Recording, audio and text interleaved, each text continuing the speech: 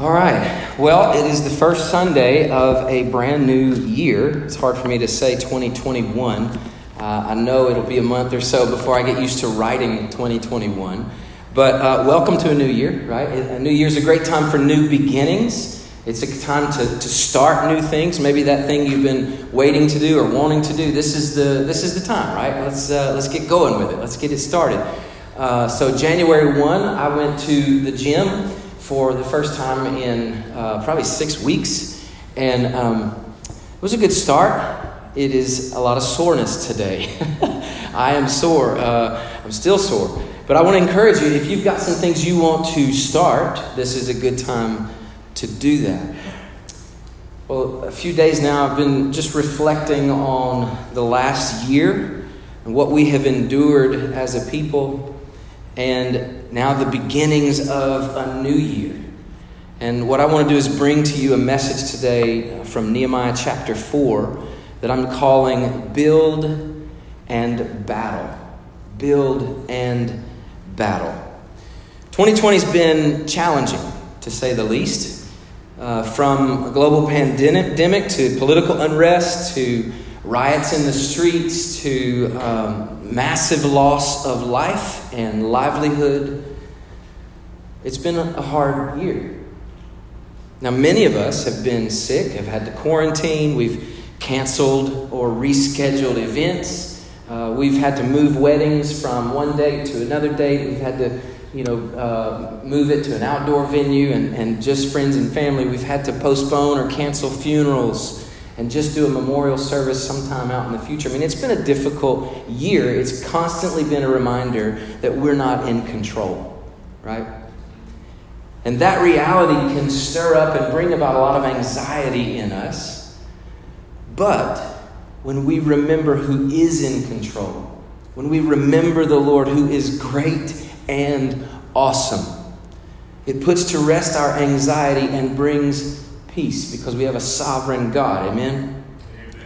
So, as we begin 2021, I want to ask you, church, Mountain View Church, what do we want to accomplish for Jesus Christ this year? And how can we do it? This week I was praying specifically about this message, and I had a whole different direction I wanted to go, and the Lord totally changed my plan. So I firmly believe this is a message from the Lord. I feel like as I was praying, He gave me some imageries, a vision in my mind. And that's not a normal thing for me. It just happened. An image in my mind of a worker, a laborer, a man who is sweaty and he's got the marks on his body of just hard work. His hands dirty and they're marked up from labor. It looked like he had been working in an engine all day or something. His hands are just dirty. And in one hand he had the tools for work. Brick, mortar, a trowel. In the other hand, the tools of war.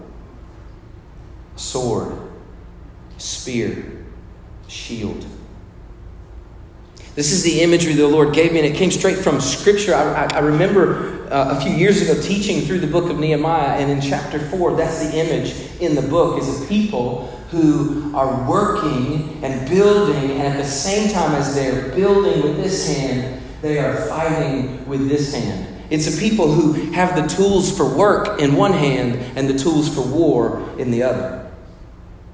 This morning, that's the picture I want to put in your head as we turn to Nehemiah 4. And I want to call us, church, to be a people who build and battle. As we'll find in this chapter, that's what the people of God are doing.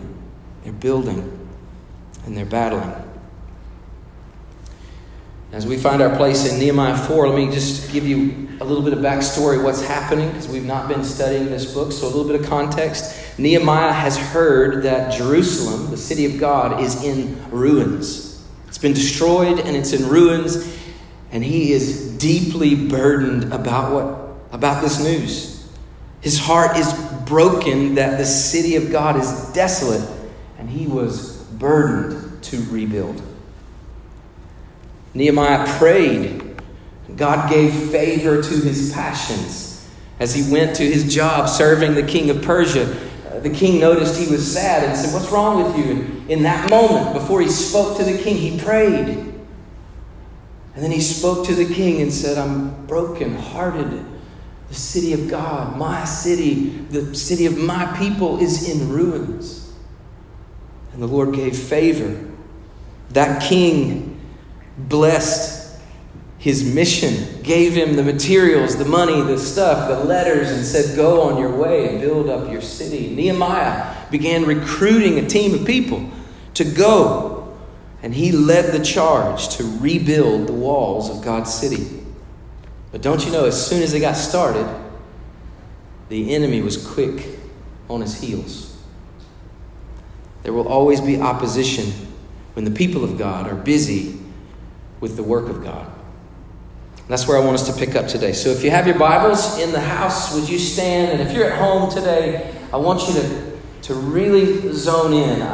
For a couple of weeks, I sat at home watching worship, and it was tough. It was challenging. So if you're at home this morning, I want to encourage you, don't sink into that soft spot on the couch. Like, sit up on the edge, put your Bible in your lap, have a pen and notepad, because the Lord wants to speak to us today. And let's be a people who are active listeners. Let's hear the word of the Lord. Nehemiah chapter 4. Now when Sanballat heard that we were building the wall, he was angry and greatly enraged. And he jeered at the Jews, and he said in the presence of his brothers and of the army of Samaria, "What are these feeble Jews doing? Will they restore it for themselves? Will they sacrifice? Will they finish up in a day? Will they revive the stones out of the heaps of rubbish, and burned ones at that?" And Tobiah the Ammonite was beside him, and he said, "Yes, what they are building, if a fox goes up on it, he will break down their stone wall." Well, Nehemiah responds to this jeering with a prayer. "Hear, O our God, for we are despised. Turn back their taunt on their own heads and give them up to be plundered in a land where they are captives. Do not cover their guilt, and let not their sin be blotted out from your sight. For they have provoked you to anger in the presence of the builders." Listen to this verse. "So we built the wall, and all the wall was joined together to half its height, for the people had a mind to work. But when Sanballat and Tobiah and the Arabs and the Ammonites and the Ashdodites heard that the repairing of the walls of Jerusalem was going forward and that the breaches were beginning to be closed, they were very angry, and they all plotted together to come and fight against Jerusalem and to cause confusion in it. And so we prayed to our God and set a guard as a protection against them day and night. In Judah it was said, 'The strength of those who bear the burdens is failing. There's too much rubble, and by ourselves we will not be able to rebuild the wall.' Our enemies said, 'They will not know or see till we come among them and kill them and stop the work.' At that time the Jews who lived near them came from all directions and said to us 10 times, 'You must return to us.' So in the lowest parts of the space behind the wall, in open places, I stationed the people by their clans with their swords, their spears, their bows. And I looked and arose and said to the nobles and to the officials and to the rest of the people, 'Do not be afraid of them. Remember the Lord, who is great and awesome, and fight for your brothers, your sons, your daughters, your wives, and your homes.' When our enemies heard that it was known to us and that God had frustrated their plan, we all returned to the wall, each to his work. And from that day on, half of my servants worked on construction, and half held spears, shields, bows, and coats of mail. And the leaders stood behind the whole house of Judah, who were building the wall." Listen to these words. "Those who carried burdens were loaded in such a way that each labored on the work with one hand and held his weapon with the other. And each of the builders had his sword strapped to his side while he built. The man who sounded the trumpet was beside me, and I said to the nobles and to the officials and to the rest of the people, the work is great and widely spread, and we are separated on the wall far from one another.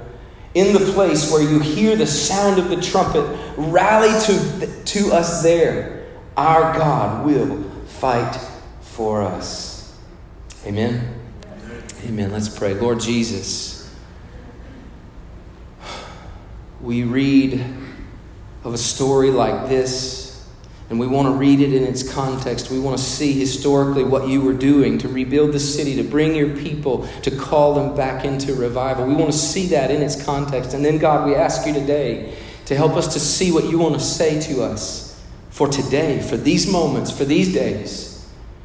And just as Nehemiah rose up and called his people out of fear to remember their God and to fight for the Lord, Lord, would you call us to that as well? In Jesus' name, amen. Church, I want us to think about what the Lord may do with us this year. I want to talk to you in two parts. One hand and the other, right? One hand for building, one hand for battle. This is what the Lord was doing in Nehemiah's day, and I believe it's what God wants to do with us, is to build his kingdom and to battle against the forces of darkness. To build the kingdom of God and go to war against the enemy of God. So let's begin with building. What does it take to build? Let me just start by saying there is work to be done. So much kingdom work. As you watch the news, I want to encourage you to see it with different eyes, other than natural eyes where you think through your political lens or your whatever preference lenses.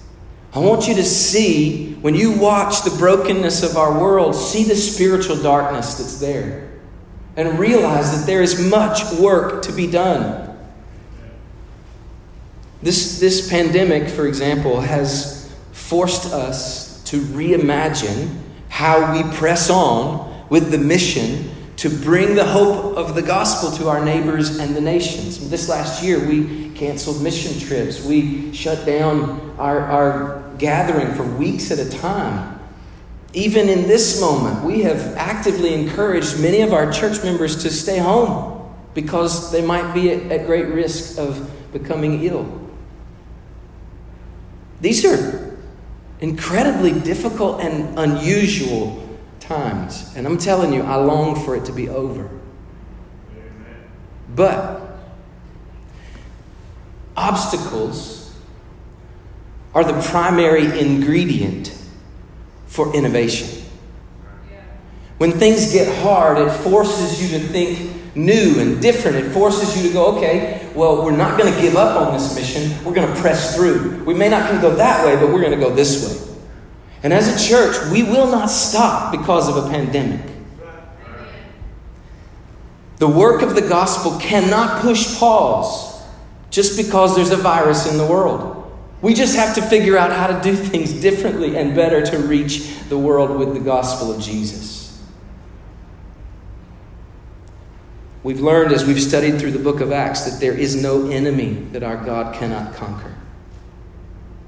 Be it a great army or a microscopic virus, there is no enemy that the gospel cannot be victorious over. So today is a call for us to start fresh, to think new, to get out of the box. We cannot, if we want to reach our world with the gospel, we cannot just do what we've always done. We must break out of the box and reroute to accomplish our mission. So I want to challenge us, church, to rise up and get back to work. Don't settle into the ruts that 2020 has dug for us. Today, Let's jerk the wheel up out of the ruts and get back on the path that the Lord has called us to, a path of work for the cause of the gospel. So I want to talk to you about building the kingdom. If we're going to build the kingdom of God, what do we need? From this text, first, we need a mind to work. A mind to work. Chapter 4, verse 6, Nehemiah says, and he says it with such determination as a leader. He says, so we built the wall. Man, I love that. It's a marker of victory. He said, in the face of opposition, in the face of all that mocking and jeering and making fun that we couldn't do it, that a fox is going to knock down our wall, we built the wall. Man, I love that. Passionate leader. But then he says this, for the people had a mind to work. Let me tell you something. In these days, if you're looking for excuses, you don't have to look very far. Today, there's always a reason not to. But God's people, the people who build the kingdom of God, are not looking for reasons not to. They're looking for, how can we do this? What can we do different? How can we be innovative? How can we think to get around this obstacle? How can we push through it, over it, under it, around it, through it? What can we do? The people of God who are building are looking for how they can invest, how they can make a difference. And these builders in Nehemiah's day, they're not looking to make excuses. They're looking to make a way. And church, that's what I'm calling us to. No more excuses. Yes, it's hard. Let's figure out a way. So consider this a rally cry. I'm calling you out. Calling me out. If the work of the kingdom depends on the work of your hands, what will be done? Let me say that again. If the work of the kingdom of God depends solely on the work of your hands, what will be done? When opposition came, Sanballat and Tobiah, they didn't get distracted. They prayed. They prayed. Nehemiah prayed and he said, no, we're pushing through. We're fighting on. There will always be opposition, church. We must pray and be prepared. Second thing, they had a mind to work. Secondly, they took personal responsibility. They took personal responsibility. If we're going to build the kingdom, it's going to take every one of us. Let me say it this way. Each one of us. Now, we didn't read chapter 3, but I want you to look at it. So grab your Bibles. I want you to look at chapter 3 because it's pretty crazy. It tells us that this wall was built by the people. People with names, people with livelihoods, people with jobs. I mean, you could imagine, it's like Nehemiah's writing and he says, John owned that section of the wall. He and his family, man, they just knocked it out. They built it. They worked hard. They rebuilt. And Bob over there, man, he was working hard and Bob built it. He was Bob the Builder, I guess. Sorry, I have small children. Sorry. But in chapter 3, I want you to look at it. We can't read the whole thing, but I just want to look at a few verses. Listen to what Nehemiah says. Just look at verse 3 and we'll read a little bit. The sons of Hassenaah built the fish gate. They laid its beams and set its doors, its bolts and its bars. And next to them, Meremoth, the son of Uriah, the son of Hakaz, repaired. And next to them, Meshullam, the son of Berechiah, the son of Meshezabel, repaired. And next to them, Zadok, the son of Baana, repaired. And next to them, Tekoites, repaired. Oh, look at this. But their nobles would not stoop to serve the Lord. Well, that's a painful statement, isn't it? This whole chapter is a list of names of men and their clans, their families, of people who put their hands to work for the Lord. It tells specifically what they are known for doing. Many of these people, we've never heard their names and we'll never hear them again. But this is how they go down in the history of God as men who built. They took personal responsibility. There's one more verse I want you to read that I love personally. Verse 12, look at it. But this whole chapter is just a list of people taking personal responsibility. I want you to look at verse 12. And next to him, Shallum, the son of Halohesh, ruler of half the district of Jerusalem, repaired, look at this next phrase, he and his daughters. As a father of 3 girls, I want nothing more than to bring my children into the work of God. Nothing more than to bring my babies into building the kingdom of God alongside me. Fathers in the room and online, rise up. Lead your families to be builders in the kingdom. Recruit your children to work for Jesus. Do you take personal responsibility for building the kingdom of God?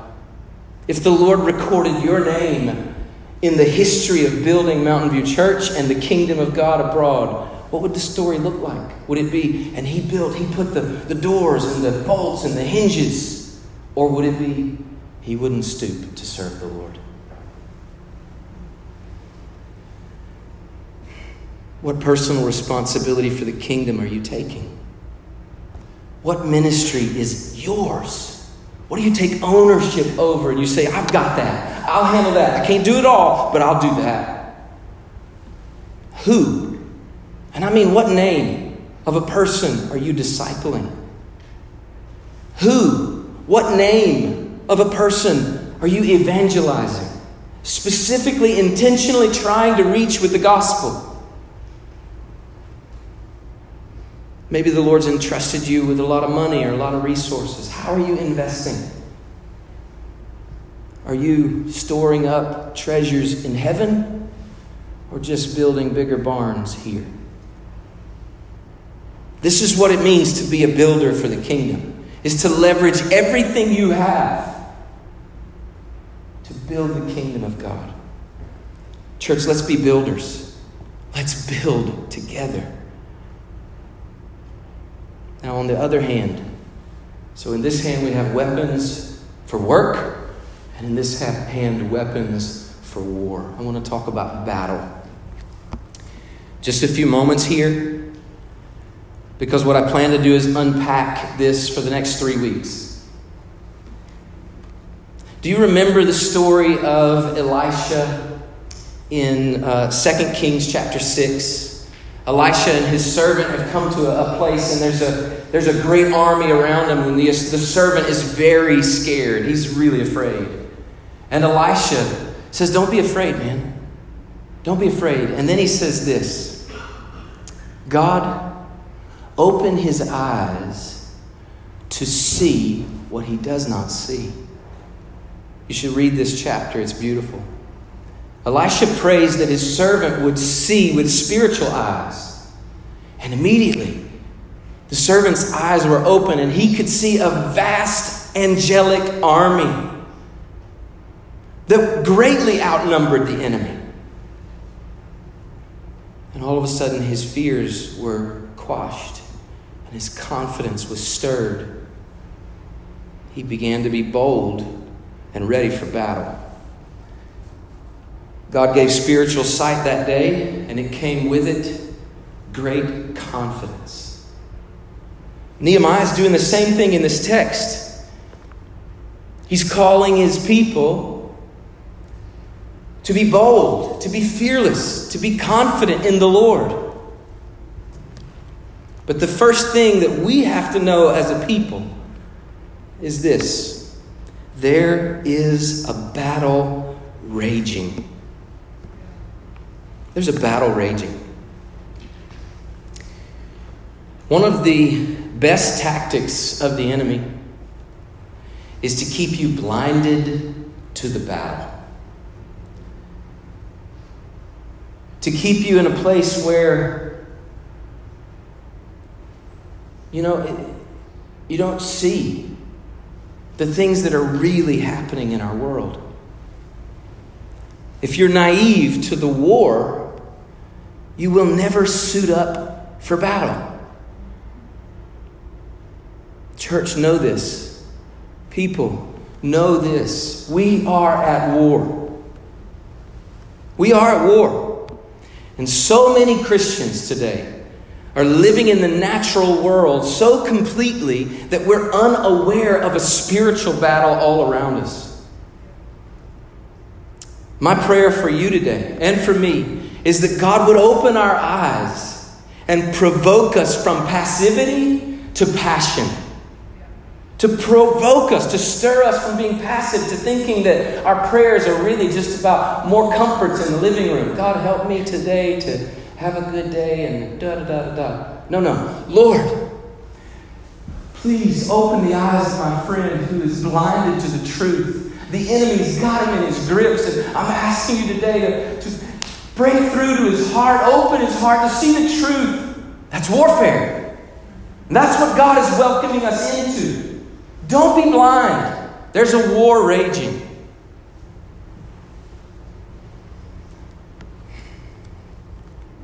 Far too many of us are naive. Here's the truth. There is a battle. Knowing that, I want to finish with just 3 statements that Nehemiah gives directly from the text. So I want you to look at Nehemiah 4:14. In this moment, the people have begun to retreat. The enemy has pressed in. That there's even conversation among the Jews, among the people of God, saying, we're growing weak, we're failing, we're not able to do this, we can't do this. And then they hear the enemy saying, we're going to sneak in and kill them before they even know what happened. And the pressure is coming in from all sides. And so the people begin to retreat. And Nehemiah rallies the people.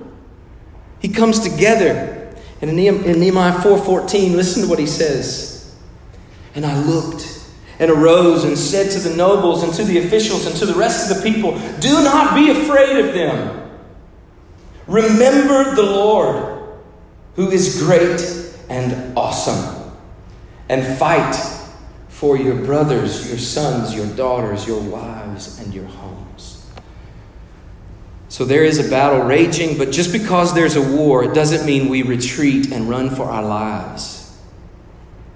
There are greater things to do in this life than just preserve it. Think for a minute about the soldier on the battlefield. My mind goes to some imagery from the day that the ships landed on the beaches at Normandy. Can you just picture that in your mind for a minute? These big rectangular metal boats that are full of soldiers, just slammed full of soldiers. And the boat rides up onto the beach. It slams into the sand and this huge gate opens and men come barreling out of that boat. You got that image in your mind? You've seen it, right? Let me ask you, how effective is a soldier in taking more ground and advancing the mission if his chief concern is saving his own skin? Those men that day sacrificed their lives to advance the mission. I'm not calling you to some kind of morbid martyrdom, but I'm calling us today to know that there's a war and not be afraid to fight. There is a lot of fear today, and anxiety is crippling the church. If you look back to the passage we just read, we see the people of God retreating. So Nehemiah came to them as a great leader. He said, let's regroup. I want you to get in with your family. Get with your family and get your weapons together. He got them together with the people they loved the most, the people they cared about the most. And then he rallied them with a battle cry. In verse 16 it says, from that day on. From that day on. That little phrase tells me there was a turning point. There was a turning point where they pivoted from fear to confidence. And how did it happen? Number 3, Nehemiah says, remember the Lord. Remember the Lord, who is great and awesome.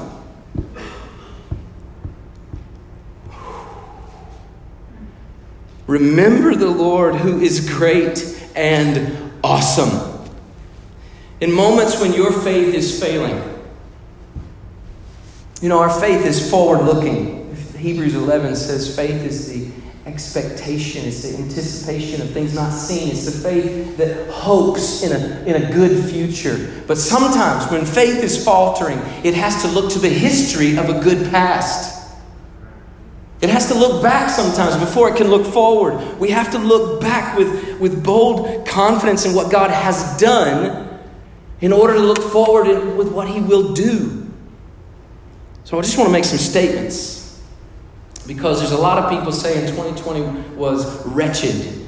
And I love many of you, I've seen your posts talking about how 2020 was wonderful. And let me say this. Here's what's shown us about our God looking back. God is a great redeemer. In spite of all the crazy, God rescued and saved many this year. Through the ministries of this church, we had the joy and privilege of baptizing people into the family of God. In the middle of a pandemic, I wore a mask and baptized people.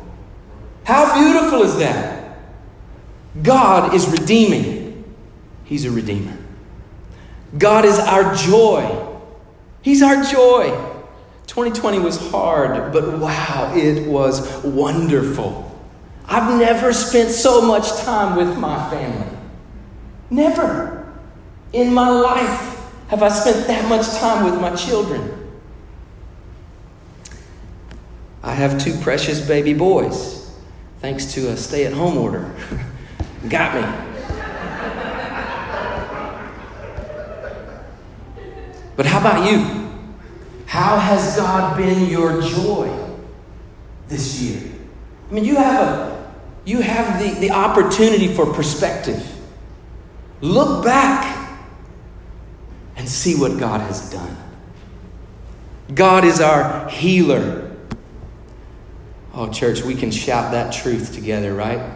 God is our healer. This past year, He has healed many of us. Many of us have been healed. And it's not just because of drugs or vitamins. No, it's our God. He's the healer. We have prayed specifically for brothers in this room who have been deathly ill, and we've watched God work miracles. Amen? Our God is a healer. Our God is our provider. There were many times in 2020 where I was concerned as a pastor, a leader of a church that supports many missionaries. I was concerned, like, we're not going to be able to fund the work of the gospel. These people need it. Lord, what are we going to do? And I feel like in the moments of my personal anxiety over a little bit of money, God was like, brother, I got this. Our God is a provider. We never once faltered on our giving for our missionaries. Praise God for that. We could go on, and we should.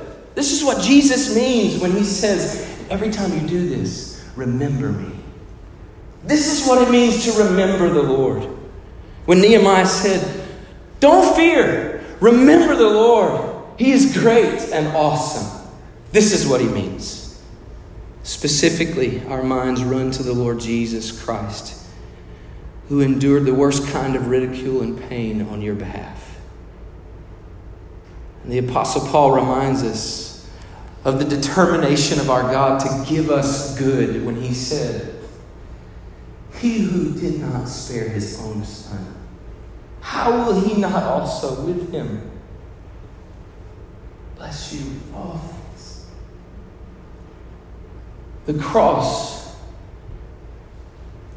is the beautiful picture of our Lord in His great and awesomeness. Church, when we look back with gratitude and praise, then we can walk forward with faith and power. So what does your faith do? What does this faith do now that you no longer fear and you walk in faith? What do? Well, Nehemiah says you fight. You fight. That's strange because I think a lot of preaching it just seems to lend itself toward passivity. And we're supposed to be a calm and gentle people as Christians. Baloney. We're supposed to fight. We fight not against flesh and blood, as Paul writes, but against powers and principalities of the air. And we suit up for battle, not just with clothes, but with the armor of our God. And we go to war for the Lord Jesus Christ. If we're going to build His kingdom, we have to be prepared for battle. So lastly, fight. Nehemiah rallied the people to fight with passion by stirring them with a love for their families. Did you notice that? He called them to get together with their families. He wanted them to look around and see the people they loved and cared about most and say, are you willing to fight for them? Are you willing to fight for your brothers, your sisters, your sons, your wives, your daughter? Are you going to fight? Because their lives are at stake. That's the truth today, church. Our homes, our legacy, men, it's at stake. Go to war. I love Nehemiah's call here. It sounds like something right out of Braveheart. I've got imagery of Mel Gibson on his stallion with his face painted blue, and he's like riding, and he's riding in front of his army. He's like, "Do not fear, freedom." That whole image, right?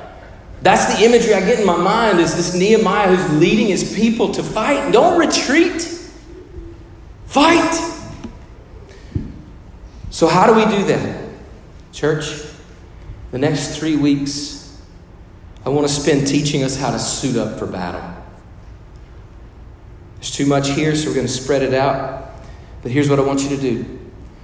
Beginning next Sunday, January the 10th, I want you to prepare to fast and pray.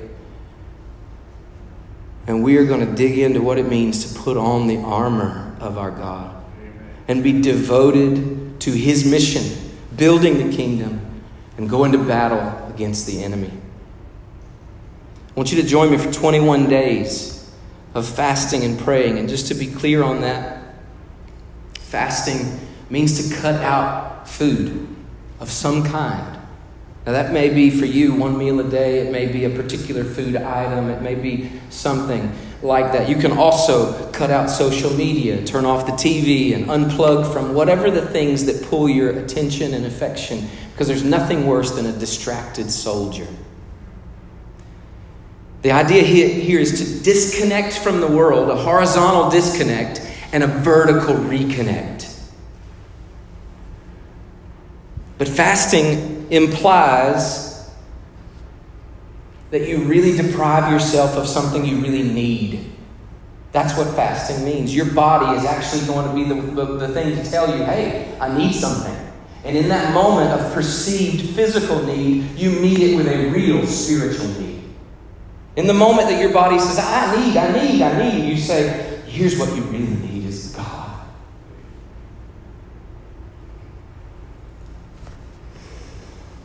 So I want us to spend 3 weeks intensive of disconnecting from our world and connecting with our God.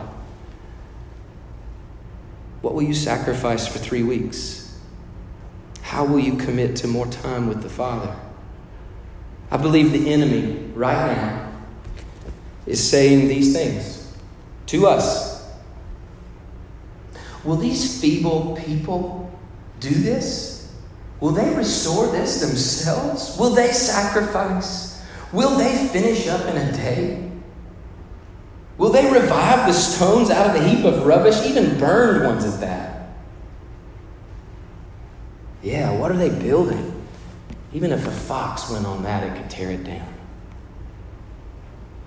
That's what the enemy is saying to a people in whom God is stirring a resolve to build His kingdom.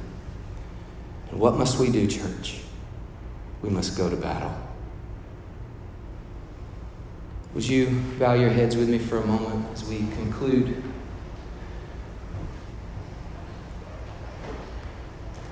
I want to tell you the best news in the world. We are at war. We are fighting battles in the midst of a war. But here's the best news, is that the war has been won. The victory is already won. But the battles rage on, and we are in the midst of the battles. But here's the best news. The war has been won. Jesus Christ, the Lamb of God, gave his life. He took your sins and mine to his cross. He endured the wrath of God so that sinners like me and you could be forgiven and welcomed into this war. Jesus is building his church, and he said the gates of hell will not prevail against it. Have you surrendered your life to Christ? Have you yielded your days to Jesus? Your Monday, does Jesus own it? That's what it's going to take. Your Tuesday, your Wednesday, does Jesus own it? If we're going to build the kingdom, that's how you go to battle. You give him every day. You yield your life today and tomorrow and the next. And you say, Lord, help me suit up for battle today. I want to go to war for you. Mountain View Church, those connecting online, let's build the kingdom. And let's battle for the glory of our King.